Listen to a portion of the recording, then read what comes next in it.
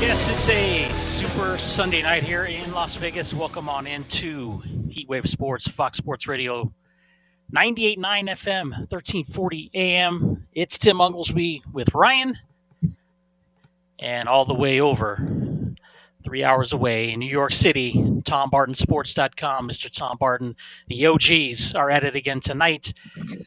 Tommy, I always look at the week after the Super Bowl. It's kind of a dead week in sports, and people are like, "What are you talking about, man?" When the All-Star game, the XFL kicked off, I again solidified what I just said: a dead week in sports. Yeah, it's one of those funny weeks where normally when we sit back and we are going into late June and into July, even early August, we have times where we could talk a little potpourri, right? We could talk a little bit about things that bother us, sports talk related topics, best quarterbacks. Let's talk about a baseball discussion of best center fielders ever. And we can have those discussions, fill up time. And weirdly, the listeners absolutely love those generated kind of let's have fun topics. During the NFL season, you don't get an opportunity to do that, Tim, right? During the NFL season, it's too jam-packed. There's too much to do. Saturday night, we're previewing Sunday. Sunday night, we are going over what just happened, on Sunday. March Madness starts. Once March Madness starts, even the conference tournaments start, we're going to be talking nothing but college basketball, getting well into college basketball. After that, we have hockey playoffs, NBA playoffs, Major League Baseball is kicking off early on. So there's only a few times during the season when it's not the summer months where we can kind of have fun with the show and really go down our direction of, hey, what's on your mind? Let's have some fun. This is one of those weeks. It's one of the very few weeks that we do get to kind of have some fun with it. And while college basketball is in a good state right now, right? We have next weekend's kind of the final weekend before the push. We will talk about some college basketball. NHL, sure, we're in the middle of the season. I think that on these airwaves, you probably get plenty of hockey talk. We could talk a little hockey if you guys want, 876-1340. The NBA's at its All-Star break. I don't know many people that care about the All-Star game, that watch the All-Star game. The numbers say not many. And when you're at the All-Star break, well, it's different than other sports. It's not reassessing and kind of making trades. All the big moves kind of happened last week. And Major League Baseball is about a month out, so we can talk about some early things with Major League Baseball. But overall, it's kind of a potpourri show. And I like these potpourri shows, Tim. I really enjoy when listeners write in over at HW Sports, over at Tom Barton Sports, over on Twitter, when listeners call in and when people text us and say, hey, you know what? What about this topic? And I like to just say, hey, Tim, what's on your mind? What's bugging you that we could talk about from a sports talk perspective? And I love to go down that rabbit hole. I don't remember, Tom, because I know we've been doing this show together over a decade, but I don't remember if you were on the show yet or if it was just me and Ronnie. When we'd save the last segment of the show, it used to be called Sports Potpourri, right? We had our schedule or our I remember syllabus. It. Okay, yeah. Kind of takes us back here, and we're just going to encompass everything because you're right. There's no huge headline that broke in the last 48 hours. There's no, like you said, March Madness is the next big thing, and we're still a month away from that. So, yeah, what if anybody wants to talk about anything, 876-1340 at Tom Barton Sports, at HW Sports, we will do, we'll open it up to anything and anything. And I don't really have much to say about the NBA All-Star Game because, Tom, we're now going on season 2 of where I have not watched a minute of NBA pro basketball. And you know what? I think I'm honestly done with it, man. It sounds like you are. It certainly sounds like you are. I'll tell you, I watched a little bit of the first quarter today. Me and you were talking, what are we going to talk about tonight? And I said, well, look, if something interesting happens, I want to take a look at what this is about. It was... Now, this is not this is not to disparage women. I have to put that in front of it. But I did play-by-play for junior college basketball for 2 years. Okay, women's basketball doesn't matter that it's women's. Okay, but it was just for factually accurate. This was worse than anything I experienced at the junior college level broadcasting games. Okay, worse. There was, I mean. People don't care. They just didn't care. And I could use that and say, you know what? My son plays T-ball, but let me tell you something. In T-ball, they care, right? My son plays Little League. I have been coaching Little League. In Little League, they care. My daughter's in gymnastics. In gymnastics, they care. It wasn't that. It's a junior college level basketball game that we watched today. To give you a little frame of reference, Luka was on the court, mic'd up, basically just chuckling, laughing, walking around the court. Guys weren't passing to him because he was on the microphone. There was a point where they said, "Okay, Luka, go back and play defense," and he outwardly chuckled at the idea of playing defense. I think the first quarter ended 49-46 or something to the like, and it wasn't that close. I mean, it's a hard watch. Look, the NFL and the Pro Bowl format that I don't like anymore, but the NFL looked at themselves and said, this is a joke. The Pro Bowl has become an absolute laughing stock, and we've got to move on. And they did it. Now, I don't agree with the direction that they did, but they did. The NBA has to look at themselves and say, this has become an absolute joke, and they have to move on. The game is not any kind of basketball that you would think. And I bring up the junior college women's level basketball only because they didn't play defense, right? I mean, I did those games, and they didn't care to play defense. It was all about shooting and just taking shots. They didn't care to play defense, and neither did the NBA players tonight. It was an atrocious display of basketball being played out there because there was no defense at all. And don't tell me LeBron taking threes from midcourt or Giannis breaking his wrist on a dunk is exciting. No, it's not. Not when no one is near you, no one is in your face. Of the few minutes that I watched him, there's a play early on where LeBron was going in for a dunk, and he banked it off the backboard himself and dunked it. The only thing is DeMar DeRozan, who I believe it was DeMar DeRozan, was under the rim, ran out of the shot because he didn't want to be in the picture of LeBron dunking. That's legitimately what was out there and on display. So when I tell you you have not missed an NBA game in 2 years, even though you haven't seen an NBA game in 2 years, Tim, I am telling you, you certainly didn't miss anything tonight. Our fellow colleague in the sports radio business, been around a while, Tommy, you know him, JT the Brick, he even blasted the NBA tonight over on that Twitter situation. And he said, kind of like you did, he said that the game reminded him of the last NFL Pro Bowl before they canceled it.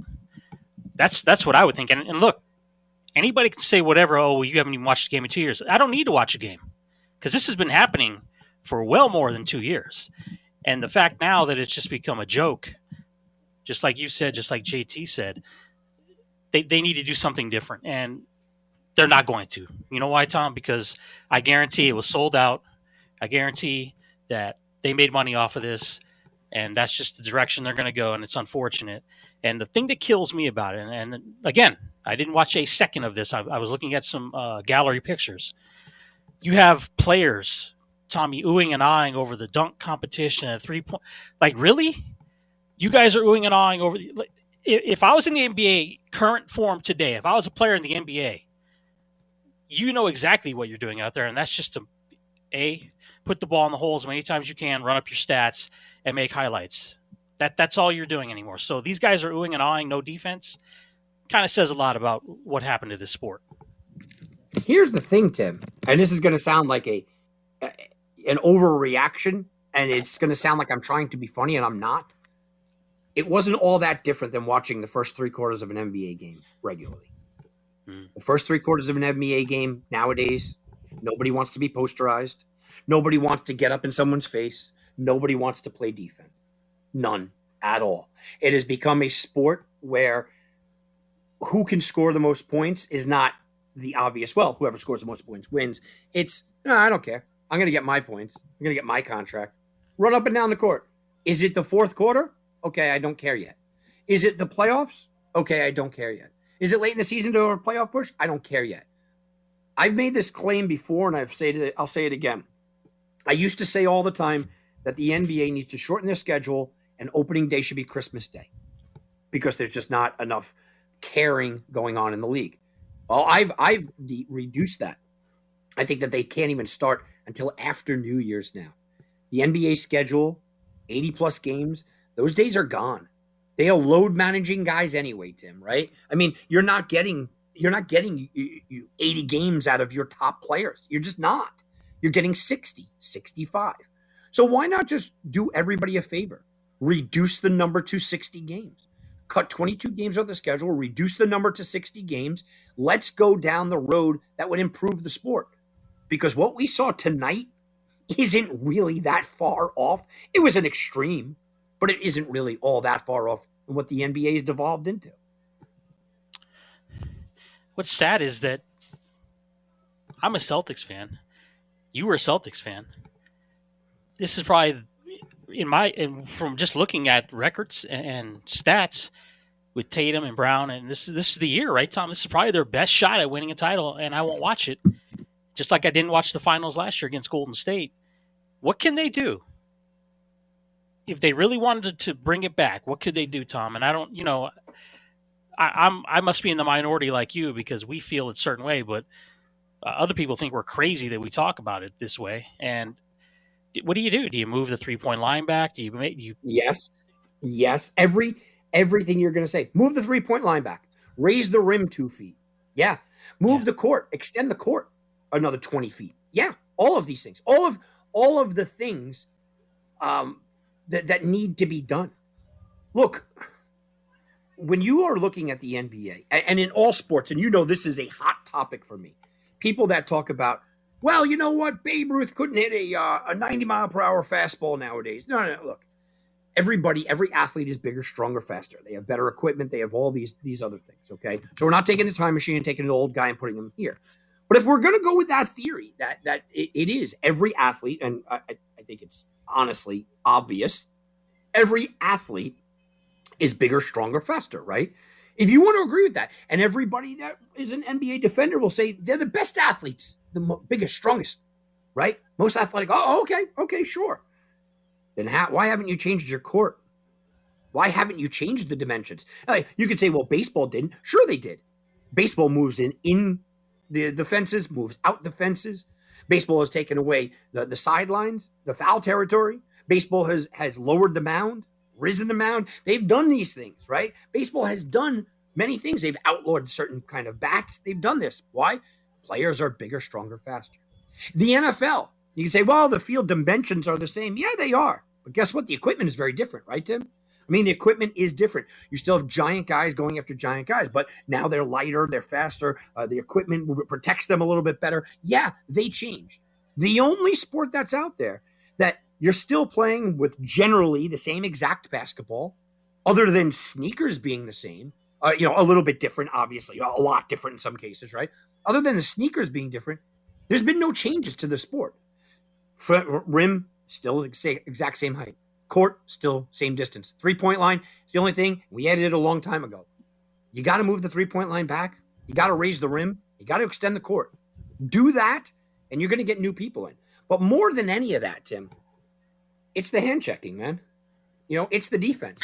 You cut off people's legs, and we see it in the NFL, so it's not just an NBA problem.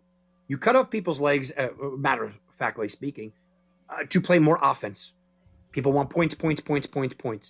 You want points. Oh, you got to have points. Oh, you got to have points. Well, it fundamentally changes the game.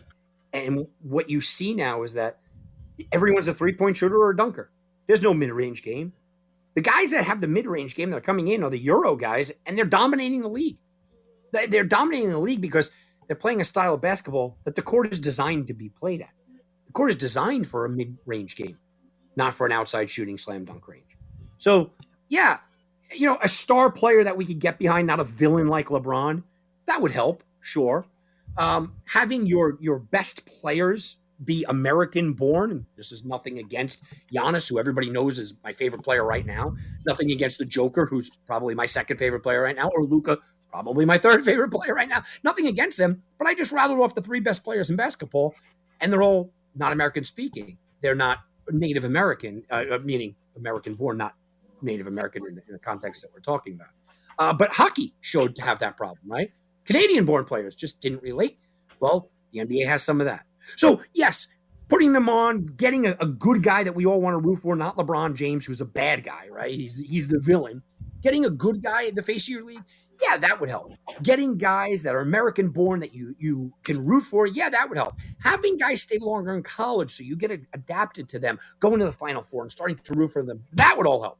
But I don't think anything's going to help the actual gameplay unless they fix the court dimensions conducive with the ridiculous athleticism that we're seeing now. Can we close the book on the NBA talk for tonight, Tom?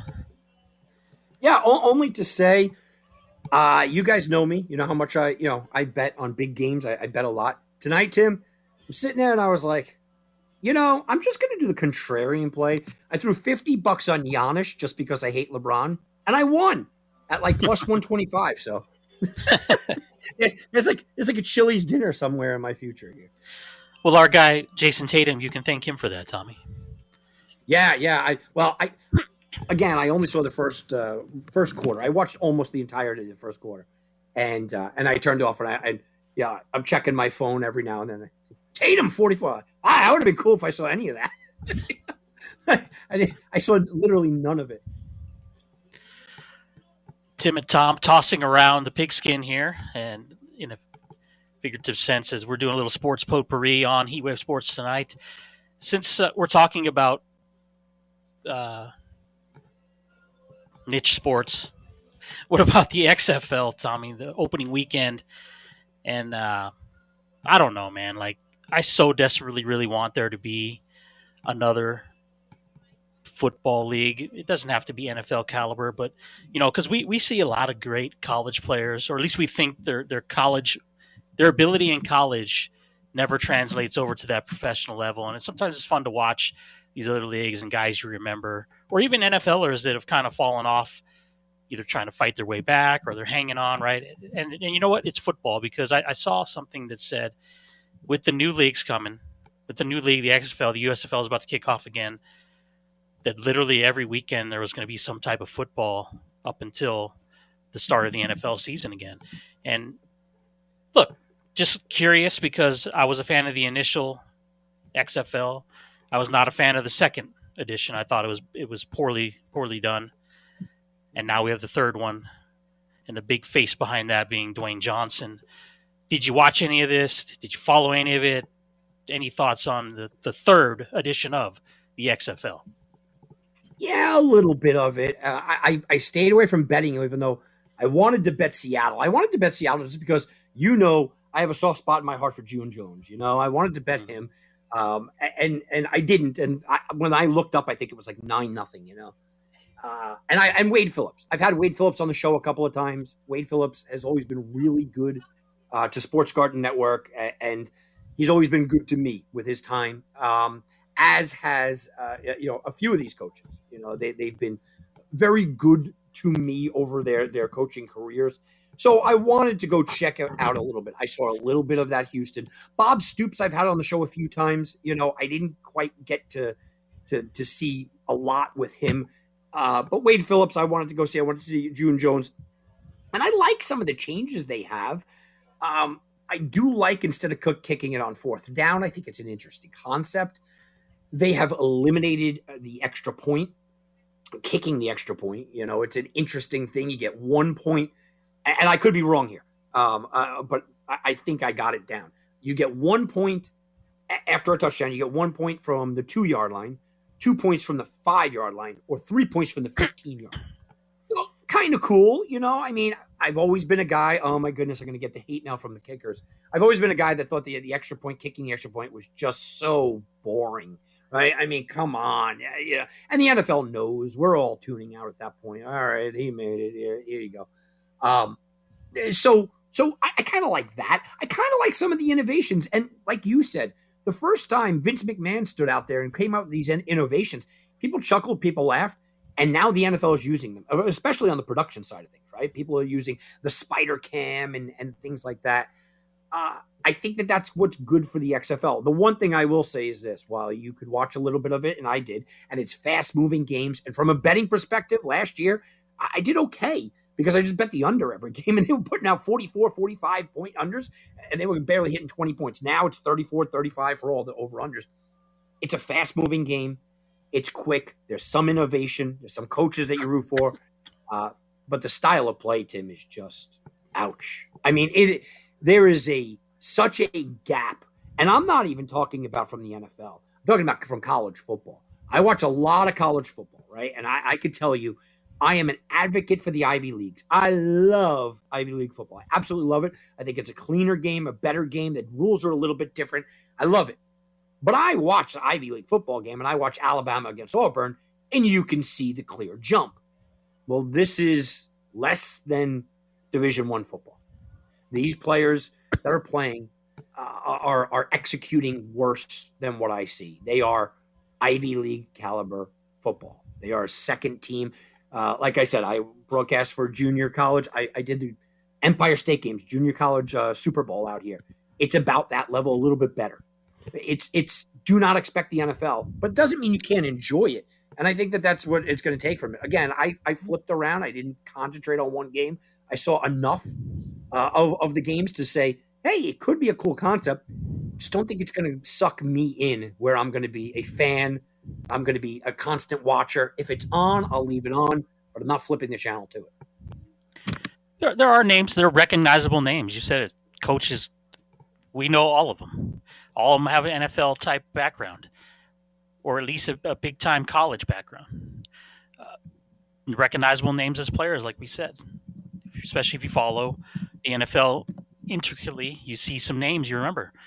Austin Proehl had a big game today, or a big fourth quarter in that St. Louis win at San Antonio, right? If you know Austin Proehl, you know the brother and you know the NFL. Just to state an example, right? I like the city placement. I think they did a much better job this time around than Vince did part 2. And I'm willing to give it a chance because I like football. I like to watch it. I like to see the names. But I think you have to temper, like you said, temper the expectations and just kind of develop what this is becoming. And I think in week 1 we saw, like you said last year, in the last time this season, the last time the XFL played, it was just poor offense. I wouldn't say there was poor offense this week. It was just, you know what it looked like? It looked like a lot of the chemistry wasn't there yet. They're just gelling it together. And what I really noticed, Tommy, and I know you'll love this point I'm about to make because you're a huge offensive line guy. It looked like some of these teams. You remember that movie with Adam Sandler, the remake, The Longest Yard, when he was building his team and the offensive line, they basically were just letting the guards run right through it the whole time. That's what I saw a lot in this game, is that part of it's not up to where the defensive line is or the linebackers. So we see where the discrepancy is. We see where the weaknesses are. Let's see what these guys, the coaches, can do to fix this. But you know what? I think the games are exciting, like you said. The one in San Antonio today, nice crowd for that game, and a hell of a comeback by St. Louis if you watched it. Unbelievable how fun that was to watch. They are faster-paced games because the clock just continuously moves unless it's in the last 2 minutes.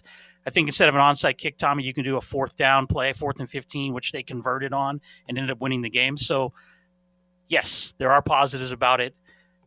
No, don't expect the NFL Part 2.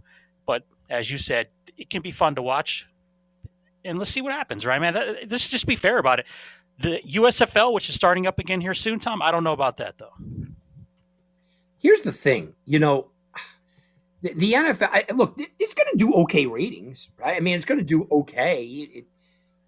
My problem is this, is that on a day like today, where you're trying to grab a sports fan, you're going up against the Genesis Open, you're going up against college basketball still.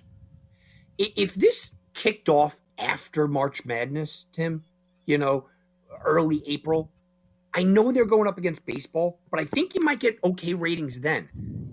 For me as a sports fan, you're trying to grab me, right? The casual sports fan is going to gravitate towards, the NBA All-Star Game. You're trying to get me. You're trying to get me, a sports fan, give me something new so I could start to jump on board. You're not pulling me away on a Sunday afternoon or, a Saturday afternoon specifically, but you're not pulling me away on a Sunday afternoon from watching college basketball if there's a big game on. It wasn't a huge game today, but I was flipping back and forth. There's a couple of games on college basketball. You're not getting me to go away from, the Blackhawks as plus 400 underdogs against Toronto, flipping back and forth to that game. The XFL is a sport at this point where you're hoping that someone's flipping through the dial and they stay on yours for an excitement caliber kind of situation. Because you're not stealing me away from hockey. You're not stealing me away from college basketball. You're not stealing most people away from the Genesis Open. You're not stealing people away, even from the NBA All-Star game. So you're digging for scraps there. And digging for scraps, you better put out a real good product. So when somebody is flipping during that commercial break, they go, you know what? I'm going to stay with this. I don't know if they have that. Yeah, I don't know if they have that either. You know what they need to have is money to absorb what the losses are going to be, and maybe somewhere down the line, Tom, there is a connection that the NFL will make with them. But you know what they need to do, Tim? What they really truly need to do is they really have to kind of connect pro teams with those teams or college teams with those teams, and go that route or go hardcore gambling route. Mm-hmm. I mean, look, I know obviously I'm a little biased in that respect, right? But if you get guys that feel like that they're understanding the game, they kind of have an insight, they're making money on the game. Oh, here we go. It's a good betting situation. All your betting, we'll say ideas, test out in the XFL. If I was the XFL, I would go crazy with gambling. Why? Because if you hook them, well, you could hook people and go, oh, wait a minute. I was watching intently because I had this prop play or this weird play or this play. And then you start to watch it and you go, oh, actually, this is a pretty good product. I know it would hook me like that. I went out there and it's not even listed. You know, I have like the CBS Sports app and I have the ESPN app. It's not even listed at the top. It was hard to find scores. It was hard to go. I have 6 different apps for sports betting that are in the United States. And 6 apps, it is hard to find the XFL, you know? So you can bet on it. You could go through the hoops. But if they did that, I think that would hook people also. It's hard to find box scores, too. I mean, I don't get it. If you go to ESPN, right, the most traveled web page for sports, really, when you look at it, they do have a section for the XFL. They do have scores, but you can't click on any certain team, and there's no box score, which is for nerds out there, especially. That would be a turn off. So yeah, the identity. I mean, I guess it's a work in progress, but look, we've seen league after league try to do this. It usually just comes down to, if they can't make money, how long can they hold on before somebody comes in to save them? But I don't know. We'll see. You know, here in a local sense, Tom, the Vegas Vipers play their first home game Saturday night against Washington, D.C., and that'll be over at Cashman Field. It'll be the only game on Saturday in the XFL. But it's on ESPN Plus and FX. Do you even know what channel FX is, Tom? Yeah, it's tough, right? I mean, yeah. You know, you look at. I know you say it's about money, but I think money will come if they get the hook and they get the product and they get the people. You know, Oklahoma Sooners, for example, should have been going crazy for the Bob Stoops, re-coming into there. They should have, for Orlando, they should have had, Tampa Bay or Jacksonville, some of the players, Trevor Lawrence, saying he's going down there to watch some games. That would be fun. Or Todd Bowles going, you know what? I'm gonna go, scout some out, see if I can find some talent. They're not ready for that, obviously, but that would get people invested. Just like minor league, baseball. It's a niche area. College World Series. College World Series is one of the best products that you could put out on a sports field. It is a fantastic product. They have a hard time growing. When they start to grow is when they have elite people that might go in the top 10 and you go, oh, wait a minute. Oh, hold on. I'm the Baltimore Orioles. I'm picking number 3. I want to go watch the College World Series because I want to see the guy that maybe Baltimore's going to draft. And then you watch it and you go, hey, this is a pretty good product. They need that hook to get people to watch because I think the product can survive, but they need that hook to get people there. Tommy Barton, Tim Unglesby, Ryan with you here on a Super Sunday night. Time for our first short break. When we return, I think we're going to go to the college basketball side of it. Lots to digest here as we, encroach a month away from March Madness. That and more here on Heatwave Sports, Fox Sports Radio. It's just strange. Grown men wearing jerseys with another man's name on it. Like, are you in jail? Are you his bitch? It's just... Right, kind of like that one. That's different because it's in a frame. Now back to Heatwave Sports. Here's Tom Barton and Tim Unglesby. 3 weeks away, Tom Barton, from Selection Sunday. one of the most watched non-athletic sports shows you can pull up on the old boob tube there, but it's always fun to see where everybody goes. So you're on in this next 3 weeks. Let's put it that way. It's going to be crazy. It's already started to get crazy. You're going to get the conference tournaments next, including I think there's 5 out here in Las Vegas in a couple weeks' time, and then we'll lead into that show, which then leads into the madness that is March and the brackets. Everybody's favorite part of the spring, the brackets. So as we get down to this nitty gritty, and you brought it up off air, and I sent you a little somebody made a nice little graphic that when you look at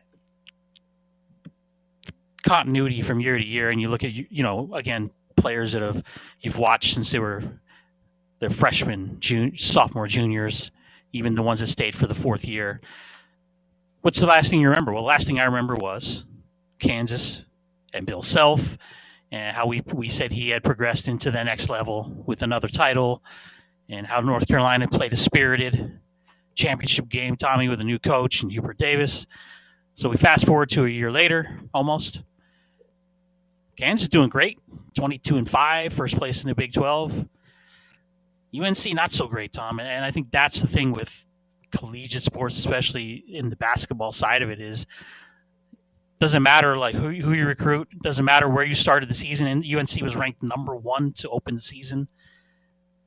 They may not make the tournament now, and I think that we were talking about in segment 1, something that grabs an audience, and I get that.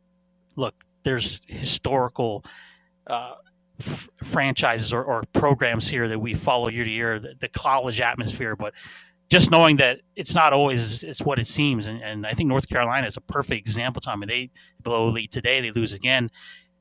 0-9 against top quad, what they call quad teams, so tournament teams, right?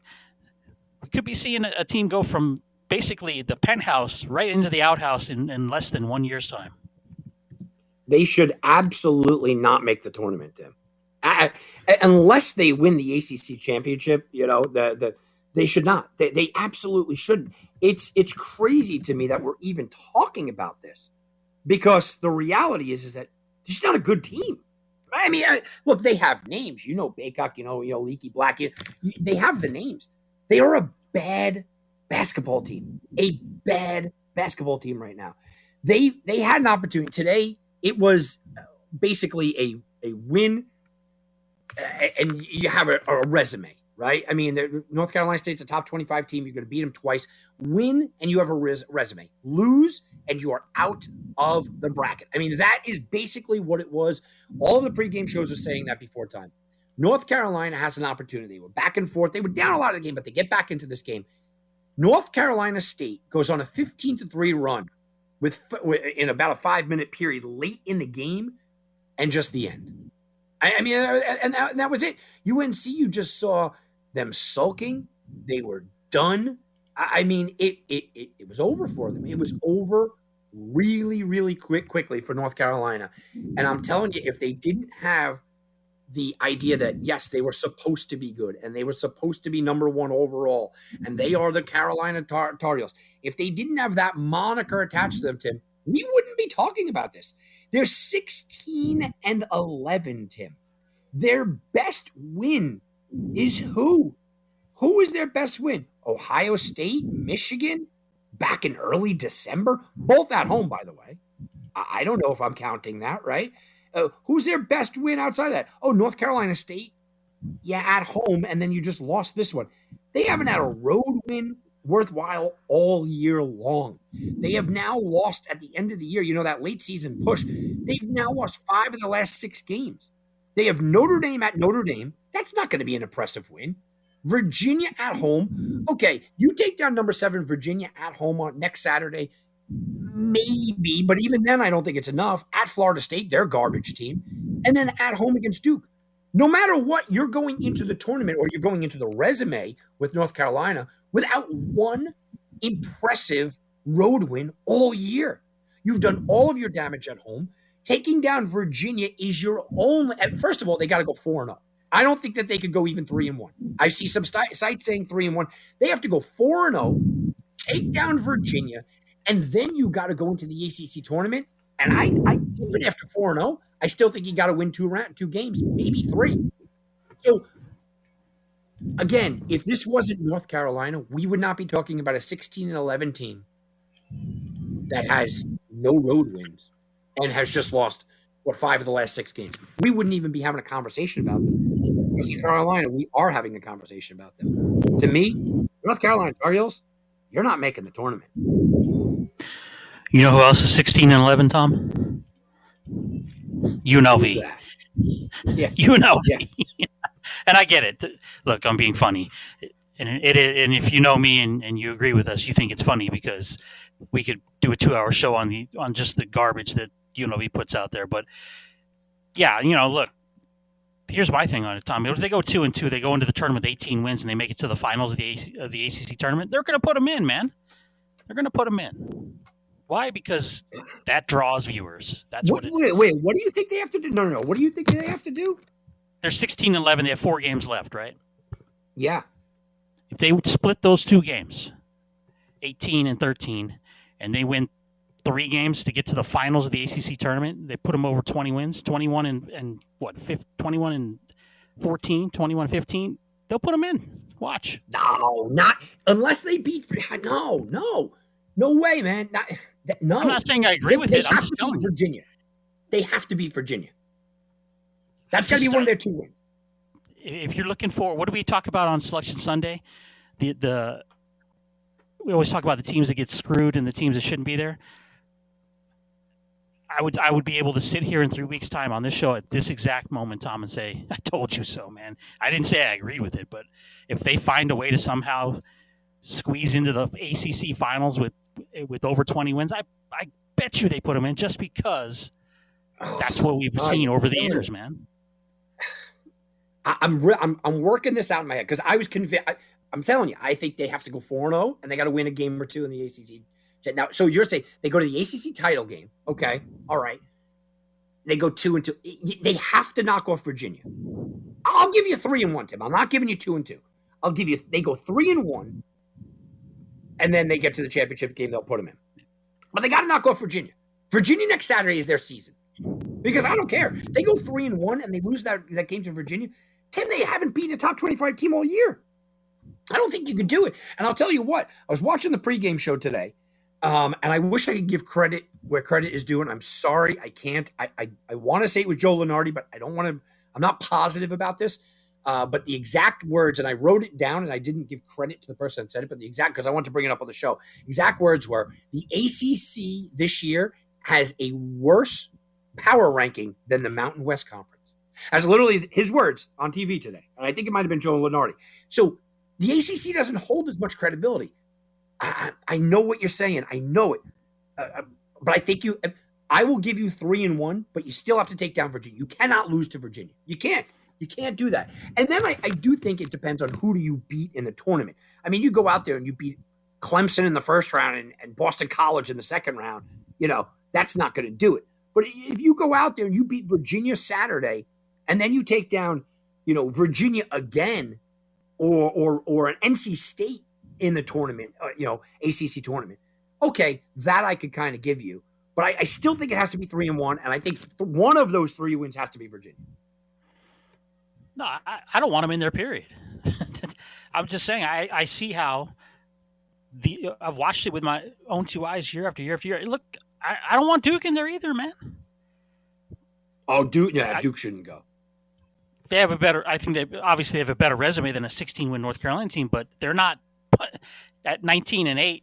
Their early season schedule is padded for Shire. There's no doubt about that. But look, the ACC is going to get 2, 4, 6, at least seven bids, right? Here's the thing with Duke. I'm going to make the resume for Duke. You know I don't like them. Okay, I'm going to make the resume for Duke, though, right? They did beat Xavier on the road.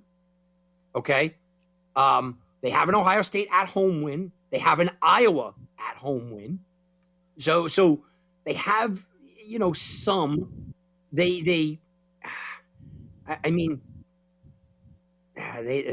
don't have a good road record either. They lost Virginia, lost to Miami. They lost, their big, even in the early season, lost to Kansas on the road, lost to Purdue on the road. But they have Iowa. They have Ohio State. They have Iowa. They did go to Xavier. They already have 19 wins. They're going to beat Louisville, tomorrow. They're going to spank them. That'll give them 20. They should beat Virginia Tech. And then NC State, North Carolina. I mean, they'll go 3-1. But even if they go 2-2, Duke's going to make it. They're for me, my business, TomBartonSports.com. I can't wait to bet against them come tournament time. I think they're a very weak team, but they'll make it. But even them, look, their resume is weak. It's a weak resume. The entire ACC is weak. It really is. Virginia's a good team. Miami's a good team. NC State's a good team. None of them. And I did my brackets today, on the bracketology, kind of what who I think. None of them are sniffing in a Final Four. None of them are sniffing an Elite Eight. None of them are sniffing a Sweet 16. That's where I'm at with the ACC. And you guys know I've carried the ACC flag on this station for sure for the last 11, 12 years, right? I mean, I've been Mr. ACC. I don't see any of them doing any damage. Virginia has too many question marks. Miami, I completely don't believe in at all. And NC State, it's a nice little story, but let's be honest, NC State's not getting into the Sweet 16. You brought up Louisville, man. Did you ever think you'd see a day where Louisville would be 4-23? Like, wow. Oof. Oh, 4-23, and all they keep talking about is how much time the coach is putting into practice, into that locker room. How great the coach is. Guys, we do realize he's 4-23, right? Like that's all they do is talk about how great the coach is. Guys, they're 4-23.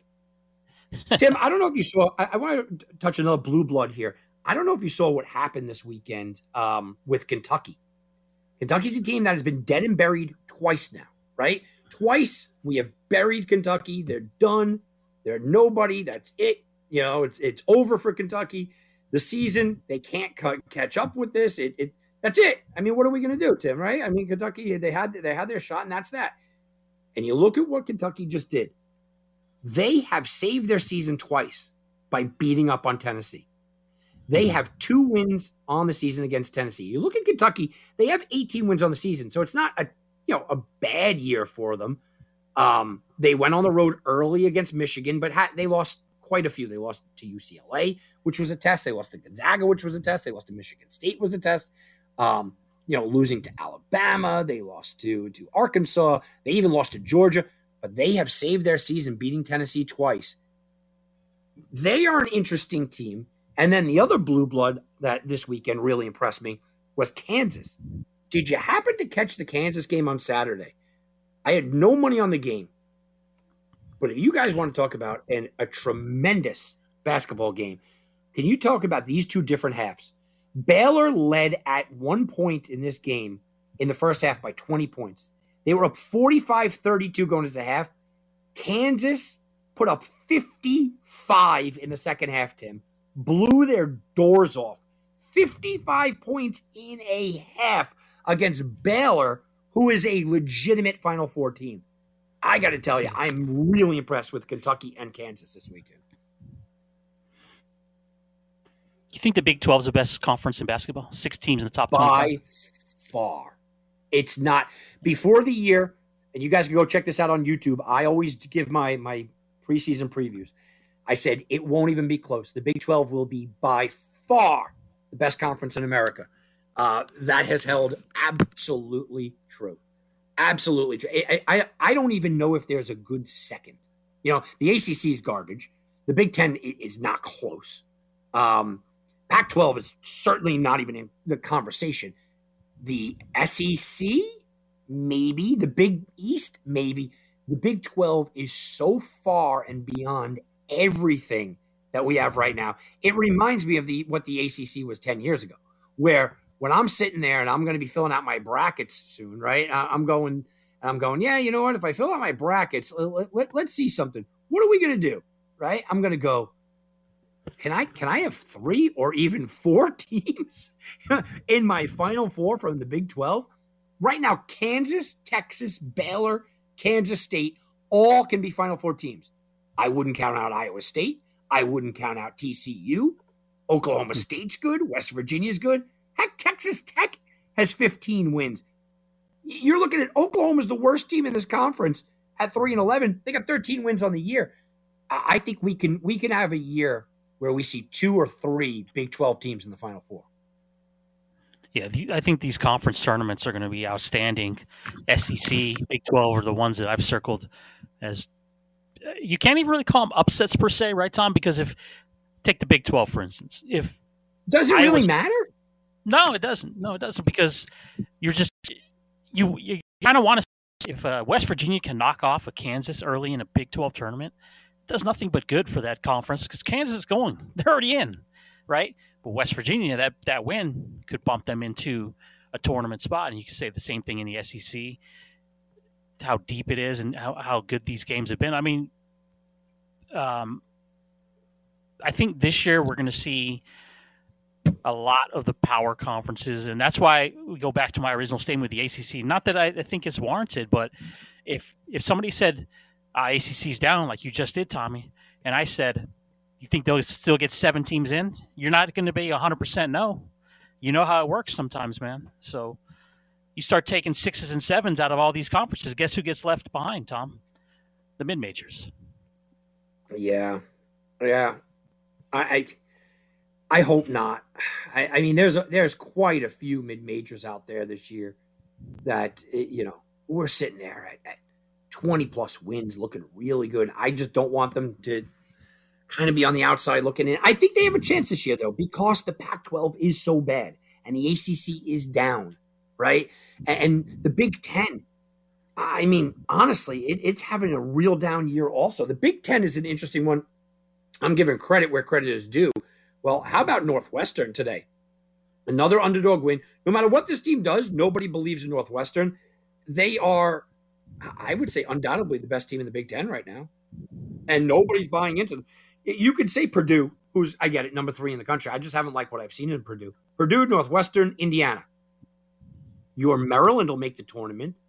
Iowa, Rutgers, maybe Illinois, Michigan State, Michigan. I mean, it'll be deep, but I don't see any of them making a big run. Anybody really believe in Painter and Purdue to make a deep run? Absolutely not. So, you start to kind of chisel away at the real true competitors. I'm not talking about teams that'll make it. I'm talking about the real true competitors. Eliminating the Pac-12. No one's buying it. You're really buying into UCLA again? No. Buying into UCLA? No. Arizona? No. You go to Big Ten. Are you buying into Northwestern, Purdue? Come on. We learned our lesson from Purdue. Nope. Cross those out. SEC.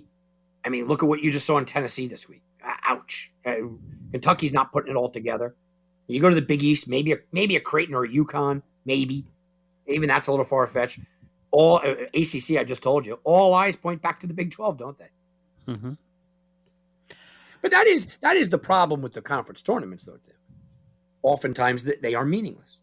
They are really, like you said, the best team winning it actually hurts the conference.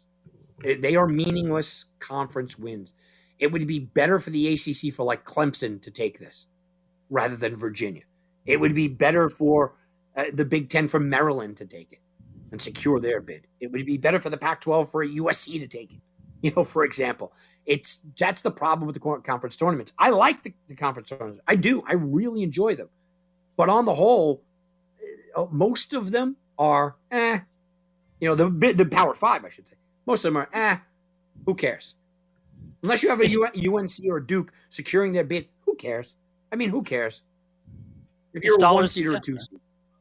It's dollars and cents, right? Because we all know at the end of the day, the conference tournament brings in money to the respective city that it's hosted in. We also know that at the end of the day, part 2, you make the NCAA tournament, Tom, you get a piece of that cash. So seeing a team like, I would assume they're in regardless, but let's just say Iowa State's on the bubble, right? They're 16 wins. Say they get beat in the first round of the conference tournament. They're probably not going to make it. But if they make a run like they've done in years past, with old TJ there, Mr. UNLV, TJ Otzelberger, if they make that run, Tom, they're costing somebody a spot. We see it year after year. It's just, I think this year, I just have the feeling. I have the feeling that you're going to see a lot more power schools in this field of 68 or whatever it is now. And that means somebody has to get left behind. And we already know who that's going to be, Tom. We already know it's going to be a team that's a 20-plus win team that somehow doesn't win their conference tournament, and they get screwed. Ugh. That's just what's going to happen. We see it every year, but I think it'll be magnified this year. I hope you're wrong. I hope teams like FAU and Charleston, and Oral Roberts, they've done enough. I hope that they've done enough to secure their spot, even if they don't win their conference tournament. But I fear that you are probably right. I fear that you are sitting there, and you're probably right, Tim. I just I worry about the FAUs of the world. I worry about the teams that, like an Oral Roberts, 25 wins, a North Texas with 23 wins, Liberty with 22. I worry about these teams. Charleston with 26. Sam Houston has 20. I worry about these teams sitting home with their 25 wins. Drake with 22. Drake and Belmont, you know what I mean? Like they play each other. Yeah, it doesn't matter. And have the Southern Miss got their 24 wins. Not going to matter. And I hate that about college basketball. If I were these conferences, I wouldn't even have a conference tournament. Why even play the regular season if you're going to do that? Then just, hey, our regular season champion's going. That's just the way we're not doing a tournament. But it's all about money, man. That's the sad thing. Quick way to plug my podcast, Believe in the Ivy League. Ivy League had that up until about 5 years ago. It was regular season champion, went, and I loved it. Now they have 4 of the 8 teams play in a tournament, and it's a disgrace. What you're right. Who can they play on a neutral court, Tim? They play in a neutral court, by the way. It's not neutral at all. It's on one of the campuses, right? And they play these tournaments, and the regular season means nothing. It means nothing. Who cares if you're a 1 or a 4 seed? What difference does it make? Oh, the color of your jersey? Get out of here. Doesn't matter. Doesn't matter. Yeah. And if you're a Harvard team and you had the best record all year and you get beat, you're not going. We already know that happened. We've seen it. We've seen it happen. Yep. Literally it happened. That actually exactly happened. Yeah.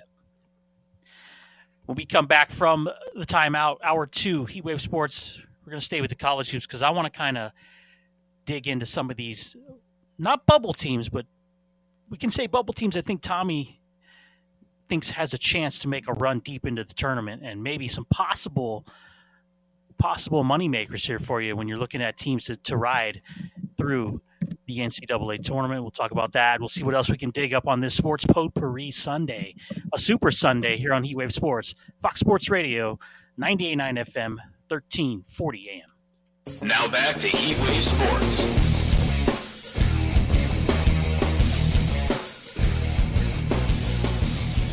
Hour 2 of Heatwave Sports here on Fox Sports Radio, Las Vegas.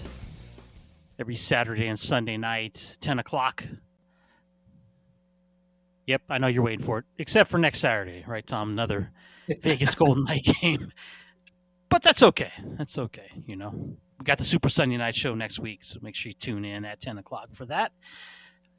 Got the, you want to be interactive with us? Twitter, at HW Sports, at Tom Barton Sports. If you still use the phone and call people, 876-1340. We always like to hear from our great listeners out there in Radio Land. Here's a text for you, Tommy. Top-notch radio from Tim and Tom in first hour.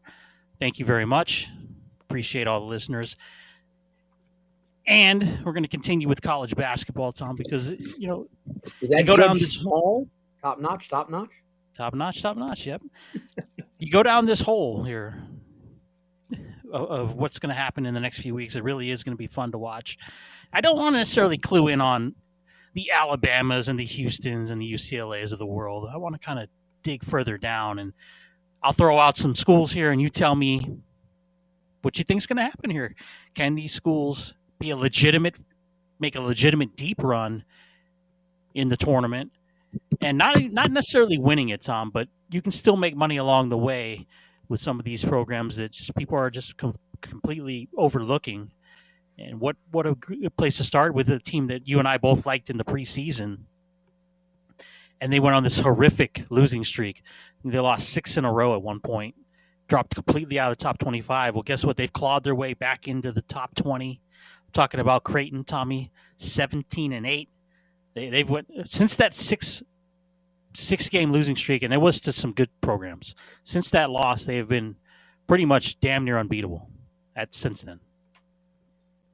I think that Creighton is one of the top 5 best teams in the country right now. They are turning into exactly what I thought that they would be. And you mentioned their losses. Well, they did have a bad stretch there. They did beat Texas Tech. They did go on the road and beat Arkansas. Then they lost to Arizona on the road, Texas on the road, Nebraska, who obviously is feisty, BYU, at Arizona State, at Marquette. It was a tough road. Then they've come back and absolutely dominated this conference. I mean, they really have just looked like they're playing a different kind of brand of basketball right now. Their big test is Tuesday.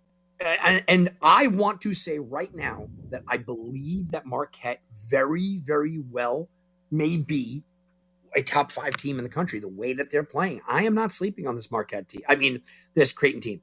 But I think Marquette could be one of those top 5 teams in the country also. I think the Big East is a little bit underrated this year. And they have a big battle Tuesday night. That is going to determine to me, who am I believing? Who is the team out of these two that I want to back? I still like what Creighton brings to the table. I still think we're going to get a lot of value on Creighton.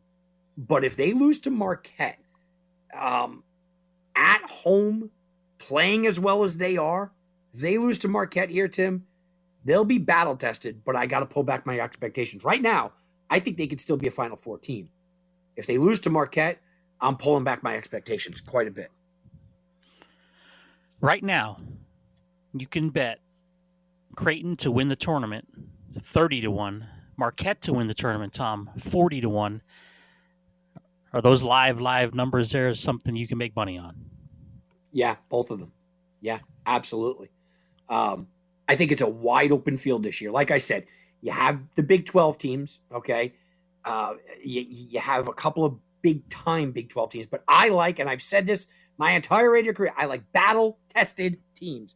I love teams that are battle-tested. This is why I used to always love when Syracuse would barely make it into the tournament, and then I would go crazy on them, and you see them in the Elite Eight. Why? They're battle-tested.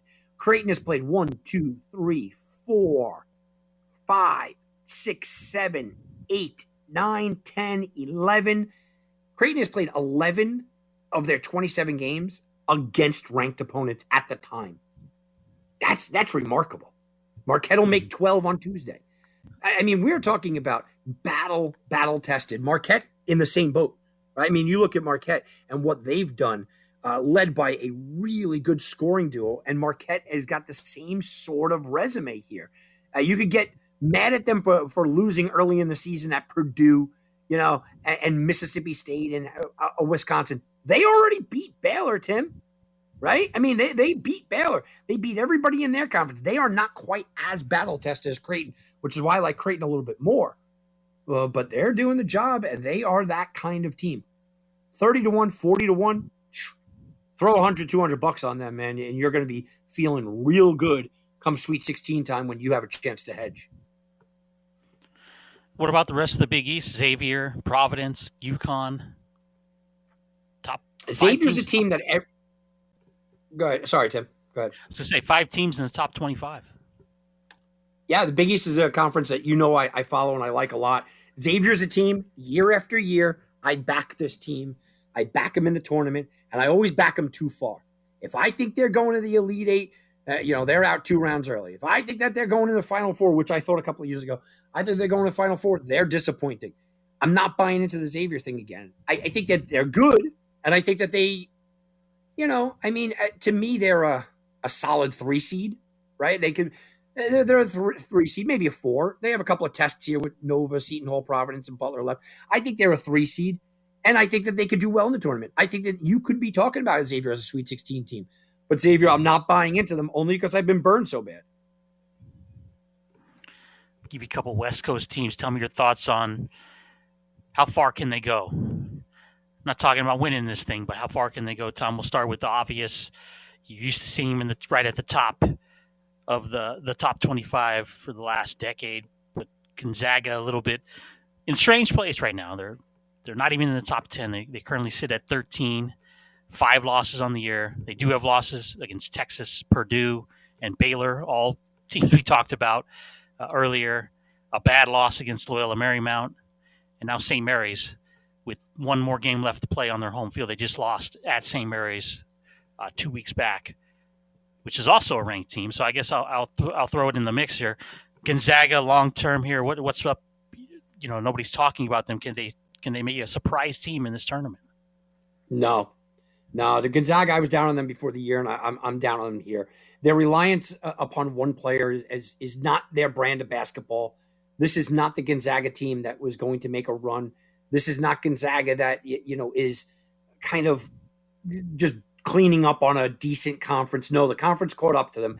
I'll make a bold prediction and say, because I do like what St. Mary's is doing, I think St. Mary's goes further in the tournament than Gonzaga. I think Gonzaga is ripe for the picking. I think they are going to be way overpriced and way overbet because of the name Gonzaga.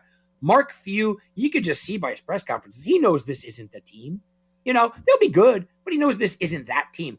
I think St. Mary's has a shot at the Sweet 16. I don't think Gonzaga does. About the Mountain West, what a resurgence in New Mexico, 20 wins now. Utah State has 21. The Wolfpack with Steve Alford, my guy, Tom, 20 wins again this year. Boise's at 21.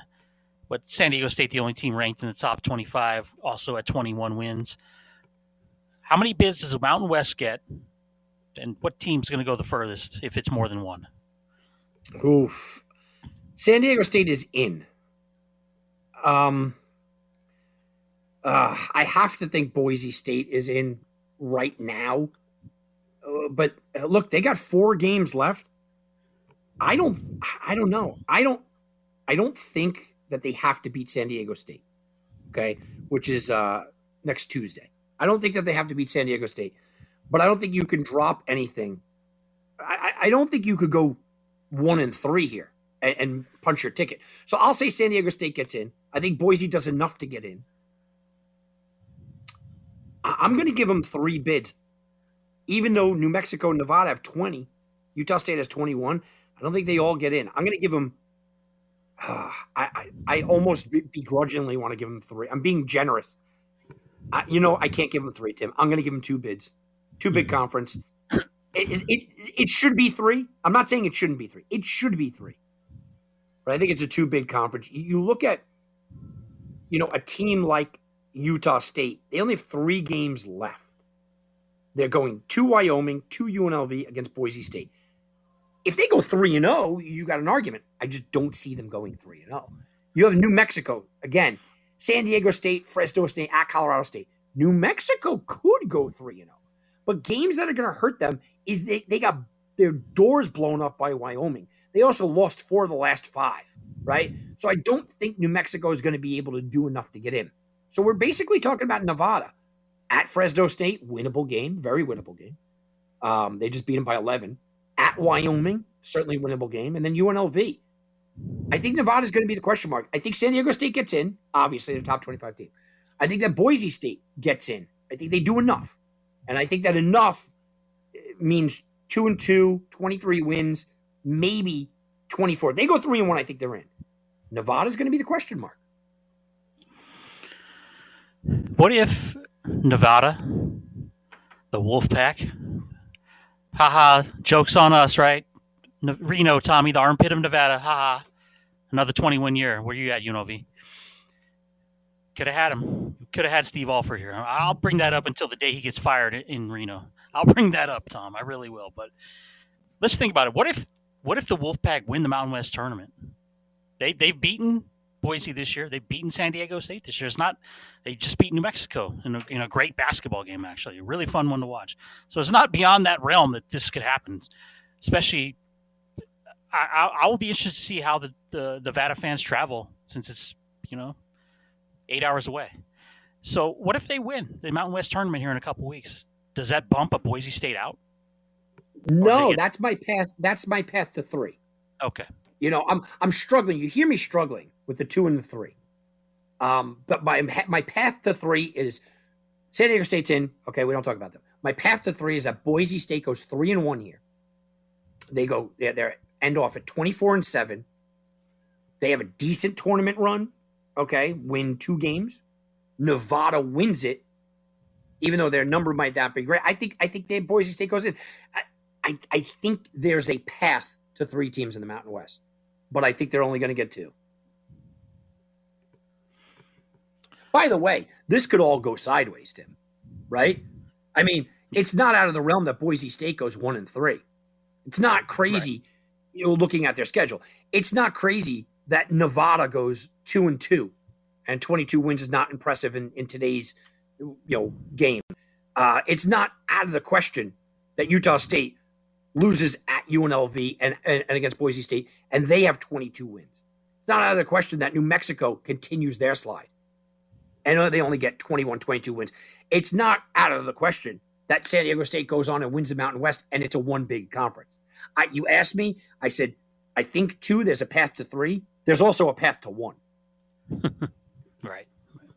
So much, it is part of the criteria of how the teams played in their last X amount of games building up to Selection Sunday. So, yeah, it could definitely go south on them there. But I'd rather it's. And that's the thing. You brought up New Mexico, Tim. New Mexico's look like garbage for 2 weeks. Mm-hmm.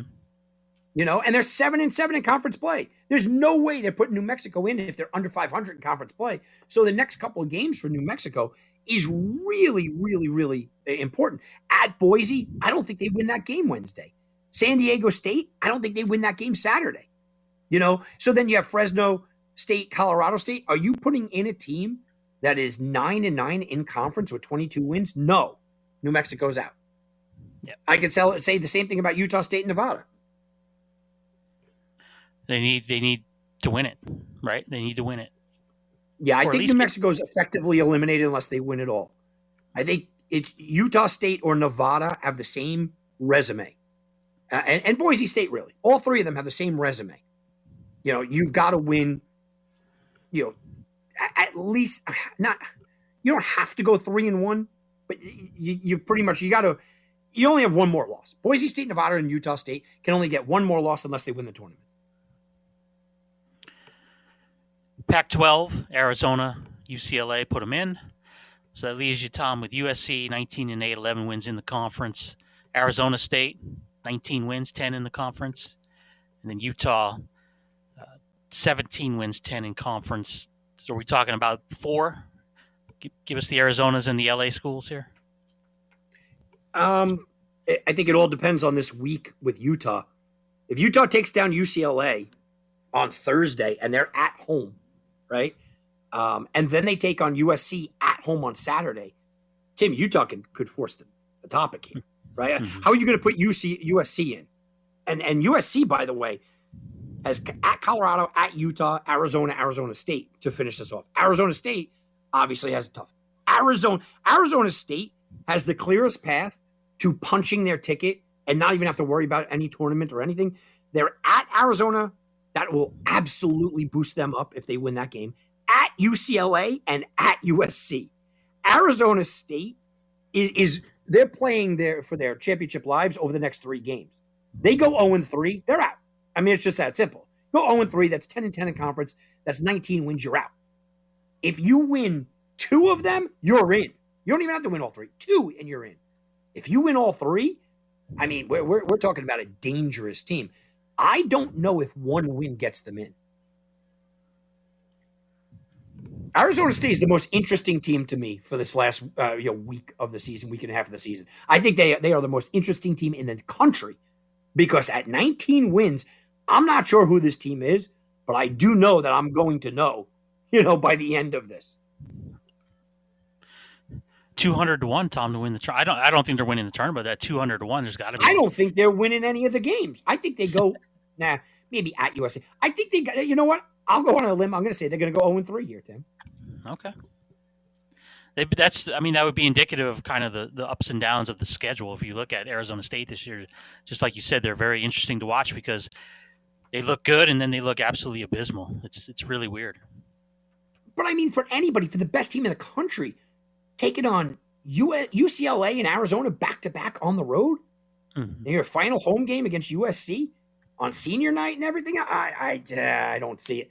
So to me, look, UCLA, Arizona are in, Tim, right? You want this to be a 4-bid conference. This could be a 3-bid conference, though. If Arizona State goes crazy and they go 0-3, and Utah, like I said, they have a tough road. They go 0-3. You're not putting Arizona State and Utah in. It becomes a 3-bid conference. Let's look at the Big Ten real quick here, Tom. And, we'll just kind of put you on the fence with some of these we'll call them the bubblers. If you look at the conference as a whole, look, Minnesota's not in. They're not going anywhere. Ohio State's not going anywhere. Nebraska, no. Penn State, below 500 conference record, keep them out. Wisconsin, I think you say the same thing for. So if you start back up at the top, Purdue's in, Northwestern's in, Indiana's in, Iowa, Maryland. So that leaves us with these teams like Rutgers, Michigan, Illinois, Michigan State. Is Michigan in with 15 wins, Tom? I don't think so. And they can't do much to make it up.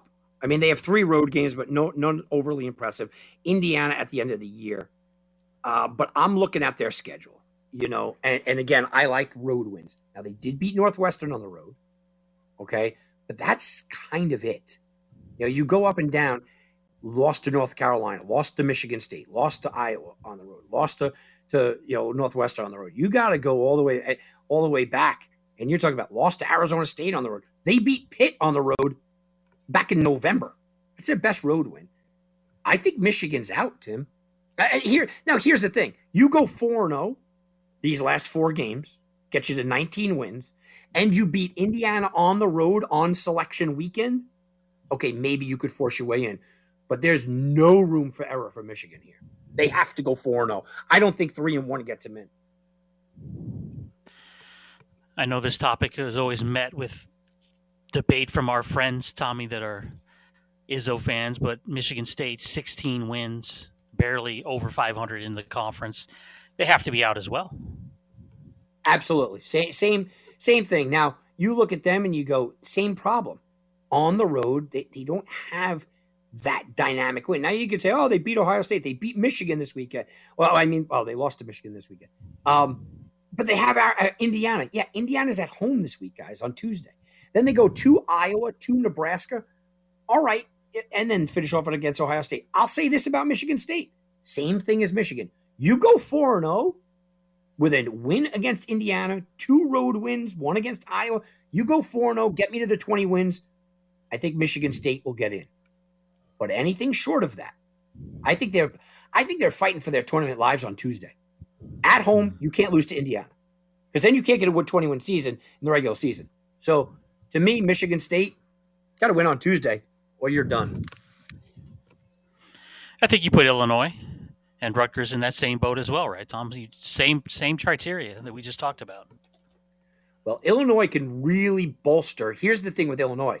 They only have 17 wins, Tim, right? But they have 5 games left, not 4. They also have games against Purdue and Northwestern left, which will be 2 top 25 teams. They go to Purdue. They also go to Ohio State. So Illinois is interesting because they have the extra game, okay? And they take on 2 very potential huge boosting kind of schedule makers, right? So Illinois is in a good boat. Rutgers doesn't have that privilege. Rutgers has Michigan at home, Penn State on the road, Minnesota on the road. So they can get to 20 wins before finally taking on Northwestern. That Northwestern game might be the difference maker. I think Rutgers, here's a crazy story here, because we know Illinois has the route, okay? Their direction is very clear. but I think it's going to be difficult for them to beat Northwestern and Purdue. I think Rutgers has a better case when we're talking on Selection Sunday. I think Rutgers will have a better case than Michigan, Michigan State, and Illinois. I want to dive into the SEC real quick, and then, Tom, if you had any other schools you wanted to bring up that we left out here. But would you look at, and I know you had brought up Kentucky earlier, Tennessee. So Bama, number one team in the country, 23-4. A&M sitting at 20 wins or 12-2 in the conference. Auburn, Arkansas. Would you say this is definitely 7-bid territory? Although Vandy's 15 wins. More than half of those are in conference. So it kind of I think that puts them on the bubble a little bit here. But is this a 6, 7, 6 for sure, 7 maybe? Yeah, absolutely. Because you have a Mississippi State team with 18 wins, Tim. That I know they're down on the conference rankings, but you're going to keep out an SEC team that wins 21 games, 22 games. You have them. You have Arkansas.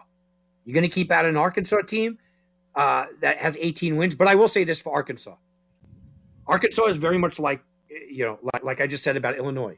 The proving ground is the last couple of games. Now they get Georgia on Tuesday. Okay, that'll bring them to 19 wins. Tim, listen to the final 3 games they have. At Alabama, at Tennessee, versus Kentucky. I mean, If you beat Georgia, you got 19 wins, but you have to win one of those games, which will boost you up. You got to win at Alabama, at Tennessee, or against Kentucky, and preferably one of the road games. So I'm not writing them off. So Alabama's in, Texas A&M's in, Tennessee's in, Kentucky's in, Auburn's in, Missouri's in, Arkansas is in. If they do what they how do you leave off of Mississippi? I know you're talking about Vandy, but how do you leave off of Mississippi, Tim? 18 wins? They could finish off with 21, 22 wins in the SEC. I think that this is a guaranteed 6-bid conference. I would say it is a 7-bid conference that has a route to 8 bids. It's going to be a fun tournament to watch. The Big 12, the SEC, Big East, all must-watch TV in the next 2 weeks. So, anybody that's not paying attention, man, Missouri has been one of the hardest teams to navigate around, man. They are a fun team. They're either scoring 85 or they're scoring 60. Like, there's no in between with them at all. Missouri's a fun team, and this Arkansas team, we will find I love looking at schedules and going, ooh, I don't know about this team right now, but I'm going to know in 3 games. We will know everything we need to know about Arkansas in the next 3 games. They could go into the tournament, Tim, as the team that people are like, you know what, they might win it all. And you're telling me if Arkansas goes out there and they go and they beat Alabama on the road, Tennessee on the road, and then Kentucky, you're telling me people aren't going to be sitting there talking about Arkansas being a top, Final Four team? Of course they are. Yeah. Did we leave any schools that you wanted to bring up off the list so far? Well, I want to touch on the Big East real quick. I know we talked about Marquette and Xavier and Creighton. I don't think, and this is no fault of yours, but I don't think people are giving UConn the credit that they deserve. Mm-hmm. UConn is an absolute dynamic team.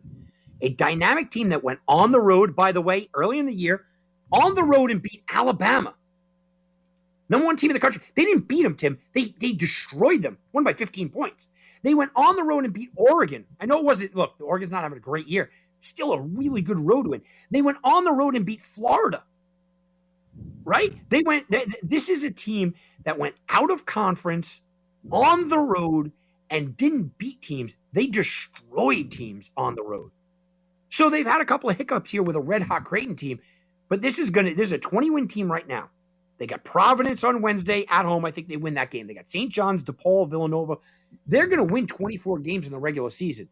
This is a top 20 team that is getting no recognition. They went into Alabama, into Oregon. They went out of conference and won those games. No one's talking about UConn. UConn could win this whole thing, Tim.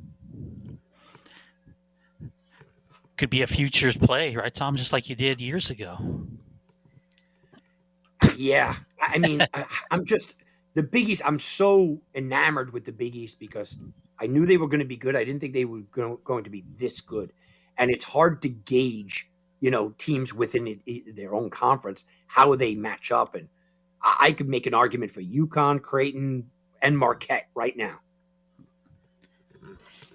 And really, we talked about Creighton was 30-1, Marquette was 40-1. So Providence, UConn, who am I leaving out of this group of five here?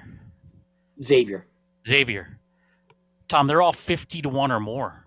So if you want to, if you think the Big East can make a run here, this is the time to bet those teams, because once the field is solidified, right, Tom, even if all five are in, those odds will drop dramatically. So this is the time to bet them. All right, Tim, can I get a 6 team? Can I get a Seton Hall in this thing? Let me make the argument. Yeah, make the Seton Hall's got 16 wins. They still have Xavier, Villanova, and at Providence left. Right? They're gonna that would be 19 wins in an SEC. They have losses to Kansas and Oklahoma. They have some big time losses. They don't have that signature out of conference win. I will tell you, they don't have that. But 19 wins in a Big East, 19 wins, and at the end, the end of the year, they could beat a Xavier, Villanova, and a Providence. I think there's a road for Seton Hall to get in. I don't think they do it, but there's a road. And the same thing with a couple of these teams, when you look at it, you go, there's a road for them to get in. I don't think they do. I think there's a clear 5-bid conference, but it is an interesting scenario. The other team that I want to throw out here real quick, I know we're up against a break, is DePaul, right? DePaul, you look at and you go, they're not making it. No, they're not making the tournament. But they take on Marquette, UConn, and Creighton the last 3 games of the year. So DePaul's not making the tournament, but DePaul could kind of decide the tournament before they go in, right? Marquette, UConn, Creighton, whoever has a good finale here is going to get that 1 seed. They're going to look so much better. They're all making the tournament. It's a matter of where do you put the Big East? Are they 3 seeds, 4 seeds, or can they nab a 1 or a 2? I think what people forget too, Tom, is that, I throw these odds out there, and this is to win the NCAA tournament. Obviously, you want to look for your spots to maybe hedge against that number. And if you like Seton Hall, right, Tom, if you feel like they have a run in them and they can just qualify to get in that field of 60 whatever, look, they're 300-1 to win, Tom. They're not winning the tournament, but could they get in the tournament and win a game or maybe 2? It's possible, and there's money to be made there. Big East is crazy. I'd rather take a shot at the UConn, Creighton, Marquette. I really like the 30, 40, 50 to 1s. Oof, you got me thinking now. I have to open up my bank account a little bit here. We're going to take the last time out here on a Super Sunday night. More sports potpourri to come. I do want to touch on training camps opening or spring training, Major League Baseball training camps opening. A couple NFL news and notes from the past week as well. All on the other side of this timeout. It's Heatwave Sports here on Fox Sports Radio Las Vegas, 98.9 FM, 1340 AM. And Horton wasting no time. He's going to the Duke. The Duke leads the league in saves, strikeouts per inning, and hit batsmen. This guy threw at his own kid in a father-son game. Now back to Heatwave Sports. Here's Tim Unglesby and Tom Barton. Get to some Major League Baseball here in a second. Tim Unglesby, Tom Barton, Heatwave Sports on a Super Sunday night. I do want to just real quickly, Tommy, I know, right? Can't we go a week without talking about the NFL? No, apparently not. But just how you see at the end of the season, teams get rated from their coaching staff. So literally since this game has ended, we've seen the Philly was just completely, the cupboard's bare now. The OC gone, DC gone, right? Quarterback coach. KC also, they're looking for a new OC as Bieniemy finally has left that franchise. So just a lot of movement from the teams that are involved in the final game. And I know it's become commonplace here over the last few years, but I think it's, worthy to be talk about at least, especially in the Bieniemy situation now going to Washington to work for Ron Rivera, Tom. What do you think happened here? Was it just he was never going to be that guy in KC? So, hey, I might as well try to find somewhere else that maybe I can take over? No, I honestly, look, people are going to call me naive. This has nothing to do with racism or any of that. This has to do with the fact that he doesn't call his plays. So you have to prove yourself. And I know what people are going to say. Oh, Peterson didn't call his own plays. He didn't have to prove himself. And Nagy didn't. Yeah, but Matt Nagy ruined it for everybody, didn't he? Like, once you see that and you go, oh, he's an offensive genius. Oh, no, actually, he's just riding Andy Reid's coattails. So Eric Bieniemy, who I've screamed for years should get a head coaching job. By the way, I've screamed for years that he should have won the Heisman instead of Ty Detmer that year, right? But Eric Bieniemy is a guy that he's got to prove that he's not just an offensive coordinator because of Andy Reid. He's not just Matt Nagy, who literally didn't call plays. So Eric Bieniemy goes to Washington, takes over an offense that is bad. It's just flat out a bad offense. He takes over a quarterback that most people are thinking is a bad quarterback with a bad offensive line, with bad things going on. And he's going to go, I'm going to call the plays. If he could make Washington even somewhat relevant, people are going to go, okay, it's time for him to have the chance, right? That's the reality of this. You want to say that it has racial overtones. You want to bang on the table for that. I get it. Okay, I do. It's frustrating why Bieniemy isn't getting a job. But a lot of this has to do with Matt Nagy ruined it, right? I mean, he just flat out ruined it for everybody else. He didn't call the plays. Eric Bieniemy doesn't call the plays. So if you're going to throw all this heap and praise on Andy Reid, it's going to take away from you in some respects. He had to break away, become his own man, so to speak, and prove to everybody, hey, you know what? Look, I can do this without him, and watch what I can do. You brought up Matt Nagy. He essentially takes back that spot, right? He'll be the OC on paper in Kansas City next year. Right, and he did well for what he was. I mean, that what he was and how he did that, he did well for that. I think he was the worst offensive coordinator in the history of offensive coordinators. Okay, I mean, head coach in the history of head coaches, but that doesn't mean he can't be a good offensive coordinator, right? I mean, Matt Nagy was a disaster with the Bears. Doesn't mean he can't be a good offensive coordinator. Some guys are just built to be coordinators, and that's fine. That's okay. Do what you want to do and do it well. But Eric Bieniemy wants bigger and better things, so he's going to move on. The Kansas City's not. This is the problem. My next sentence is not meant to sound derogatory, but it will. Kansas City is not losing a lot. They're going to be fine without Eric Bieniemy, and that's partially the reason why he's not a head coach somewhere, because that statement is true. They'll be fine without him. And really, if you look at the background of it, look, Pat Mahomes has a relationship with Matt Nagy anyway, so it's not like they're bringing in somebody completely different. At the end of the day, Andy Reid has the final stamp of approval on that offense. So let's just look at it for what it is, right, Tom? Right, exactly. And that's what I mean. You go into a spot with Matt Nagy, you go into a spot with the best quarterback in the NFL, and right now, the best coach in the NFL, right, as of right now. They're going to be fine. They're going to be just fine. A couple other moves, offensive coordinator situation. What about Bill O'Brien being officially the guy, Tom, in New England? We've seen it happen before, and it worked. I think it's another good move. Bill O'Brien, for all his faults, look at what he did with Houston, right? I mean, for all his faults, people like to use this against him. Oh, he was up by 20 points at the half against Patrick Mahomes, and he lost the lead. Yeah, but he was up by 20 points against Patrick Mahomes in the playoffs, right? With Houston. He was a terrible general manager, trading away Watson and Hopkins and all the nonsense. He was a terrible general manager, but he's not a bad coach. And under Bill Belichick, he is going to rein him in. He's going to be able to control him, and he's going to be able to let him focus on just what he does well, which is be an offensive coordinator. I agree, and I think that the whole experiment with, I don't even know what they had last year with Patricia and the other guy, they didn't have technically an offensive coordinator, right, Tom? They just had former coaches in roles. So, Former defensive coaches, Tim. yeah, right. Calling plays, right? Like, really? Yeah. So I'm all on board for that. And you know what? When you really look at the NFL and the quarterback league that it is, you know what? Mac Jones is kind of coming up to that. I think this is the year, right? If he doesn't take that next step, you really got to go a different direction. But maybe Bill O'Brien's the guy that can simplify that offense and make Mac Jones step up from where he kind of regressed last year. Let's be honest, but it could have been because of who he was around. I mean, let's be real about it.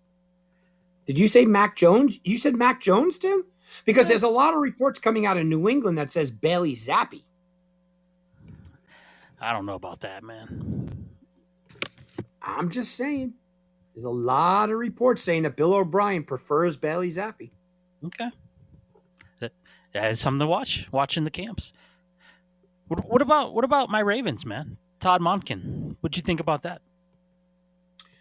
I think the Ravens, generally as an organization, sounds stupid during the Lamar situation, but as an organization, they make good moves. I think they make very smart and very, very, very good moves where you go, okay, I get it. I get where you're going with that, right? Monken's he's no spring chicken, right? But he's got extensive history. And people always go back to just looking at the last NFL job, right? Last NFL job, offensive coordinator. That's it. Okay, but wait a minute. He was the quarterback's coach and offensive coordinator for the championship Georgia Bulldogs, right? Offensive coordinator for the Bucks. Offensive coordinator and wide receivers coach. I'm telling you this for a reason. Quarterbacks coach, wide receivers coach, passing game coordinator. This is in his career. Running backs coach, defensive back and wide receiver coach all the way back in his early year. Wow. So he's not only been an offensive coordinator, he's also been a quarterbacks coach, wide receiver coach, running back coach, even a defensive back coach. He's really well versed, Tim. I think he's going to get the best out of this team. But I wonder what direction he's going to take it, because this is not an offensive coordinator job that you could walk in and say, I'm going to institute my system, because your system is Lamar. And Lamar's capabilities and inabilities also play into it. Yeah. I saw a lot of people that were questioning it because, look, he hadn't been in the NFL in 4 years, and he wasn't ever in that, they run in Cleveland. Look, it's Cleveland. What can we say about it? It was one season under Freddie Kitchens. I mean, there's not really much we can say other than it was, look, a job is a job. But I saw a lot of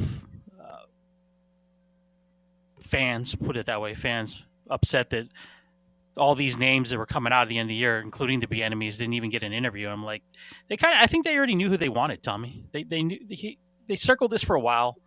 And look, I'm all for it. What he did at Georgia in the last 2 years, cannot argue it. He was able to score points. So if he can bring that element to this offense and beef up what has been just a Achilles heel for the last 10 years, in that they just need a couple receivers and bring Lamar back. And now you stay healthy, which is a big if in this league. But if you stay healthy and you work it around what they have existing, plus, ride Dobbins till the wheels fall off. I think, you're talking about right back there in the mix next year, because I think that they do need to. They became so one-dimensional, Tommy, which isn't bad sometimes if you can't stop it, but you got to be able to make big plays when they're big downs, and they just couldn't do it at the end of the year. Yeah, and Tim, I think getting back to your Bieniemy situation, a lot of people are going to say, well, he was in it for Baltimore. I thought that was a terrible idea for him to go to Baltimore. Horrendous idea. Because if he went to Baltimore and he had success, Tim, what are they going to say? Well, it's Lamar Jackson. It's not a real offense. Yeah. Right? That's what he's going to say. So, yeah, I thought it was just an awful idea for him to go to Baltimore. I think they needed somebody that understood what he was getting into, and I think they did a good job there. Few minutes left. Let's close on our favorite sport, Tom, Major League Baseball. The camps are open.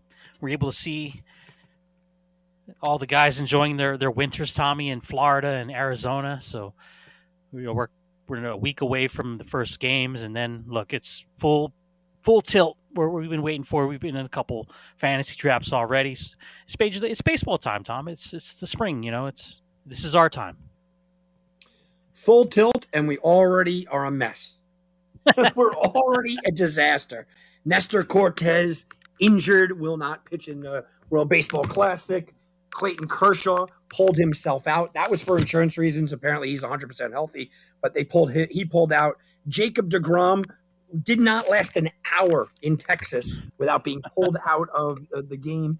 That was a problem. Frankie Montas for the New York Yankees, arm surgery, out for most of the year. Tim, pitchers and catchers basically reported and went right on the injured reserve list. I mean, holy moly. And big names. Good trade there, Tommy, for Montas. That worked out well for you, man. Another Cashman gem. Yeah. 3 guys for Lou Trevino. I think, yeah, it is funny. Like, literally, camp had been open 10 minutes and somebody's already hurt. And it's the guys that you knew were going to be. I mean, well, not Cortez, but you had to know that Brian Cashman was a moron. I mean, we knew that, number one. You had to know that Jacob deGrom was going down. And you knew that they were not going to allow Kershaw to pitch in the World Baseball Classic. Nice try, Kershaw, but look, you can't pitch more than 25 games anyway. You talked about fantasy leagues. I earned Kershaw in every league, and I'm like, good. I don't want to pitch. This is the problem with the World Baseball Classic. I'm ecstatic that he's not pitching in it. How do you feel about this classic? It's dab garbage. In the middle of spring. Yeah, it's terrible, isn't it? Garbage. Pure and utter garbage. It's one of the worst ideas baseball's had. It's stupid. It makes no sense at all. And then you got morons like Carlos Correa running around after he won for Puerto Rico the first time. He said, "This is more important to me than a championship." What? That was the day that you're like, okay, enough of this. Yeah. It is a farce. It's ridiculous. It means nothing. I don't know one person to look. I know a lot of baseball fans. I am in the baseball place in the world, right? The New York, the tri-state area. It's as good on the East Coast as it is anywhere else in the world, baseball. I don't know one person that will watch these games, care about them, other than just to have baseball on. Nobody cares. Nobody's running around like, oh, by the way, 4 years ago, USA won, Puerto Rico won. Nobody cares. Apparently, Carlos Correa cares, but nobody worth their salt cares. I mean, come on. It's a farce.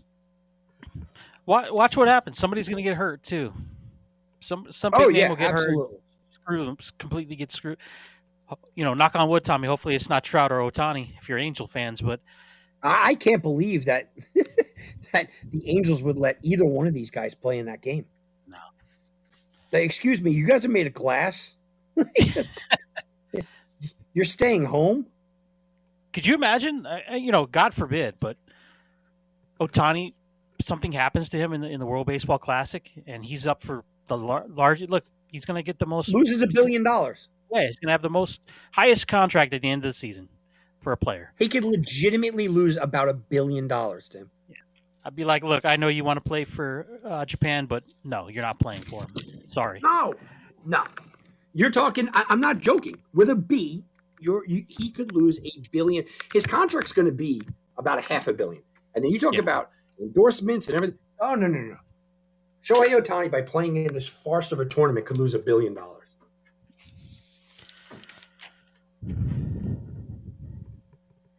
Tim, who's the guy? This is a good question that I was asked 2 days ago. And I was like, that's a great question. Who is the guy that you think has the most to gain from doing well in the tournament? I don't even know how to answer that. Tell you the truth. There's nobody. That was my answer. My answer was nobody. My answer was there's only downside. There's no upside. What is the upside of winning the tournament or playing well in the tournament? There's no upside. There's only downside. I might not watch a game, to tell you the truth. So I have no interest in it. You're going to watch it. It's baseball. You're going to watch it. Yeah, you're right. Tommy, let everybody know. I watched the XFL and a quarter of the NBA All-Star game. You know I'm watching it. Yeah, you're right. Yeah, you're right. Let everybody know about the website, the podcast, all that's going on with Tom Barton. Guys, go check me out. It's TomBartonSports.com. I got a new member that said they heard me on the radio, and I don't know if it was this radio show, but listen, remember, if you tell me that you hear me on Heatwave Sports at TomBartonSports.com, I give you an extra week onto your membership. So I normally give out 30 days of plays, TomBartonSports.com. You get 37 if you tell me that you're listening in right now. That's TomBartonSports.com. Go check me out, Tom Barton Sports, over on Twitter, Tom Barton Sports over on YouTube. Check out my podcast, Wagering Week. And those that are trying to get an advantage, Believe in the Ivy League and Believe in Betting are the podcast. All right, Tom. Have a good sports week, my friend. We'll talk to you next weekend. I'll see you next Sunday, guys. For Tommy Barton, Ryan, Tim Unglesby, like I said, have a great sports week. We're back at it next Sunday night at 10 o'clock for your Super Sunday night edition of Heatwave Sports, only on Fox Sports Radio Las Vegas, 98.9 FM, 1340 AM. Good night.